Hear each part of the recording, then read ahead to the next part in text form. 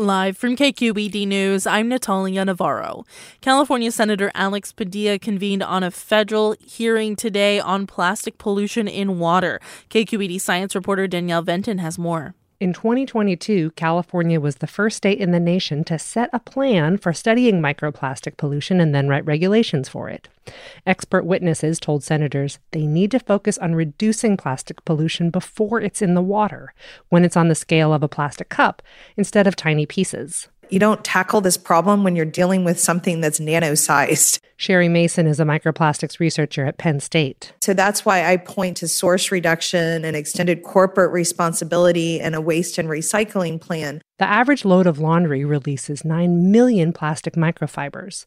Those wash into water systems where they are difficult to impossible to collect. I'm Danielle Venton, KQED News. San Mateo County supervisors say thousands of residents could be affected by AT&T's efforts to end landline service.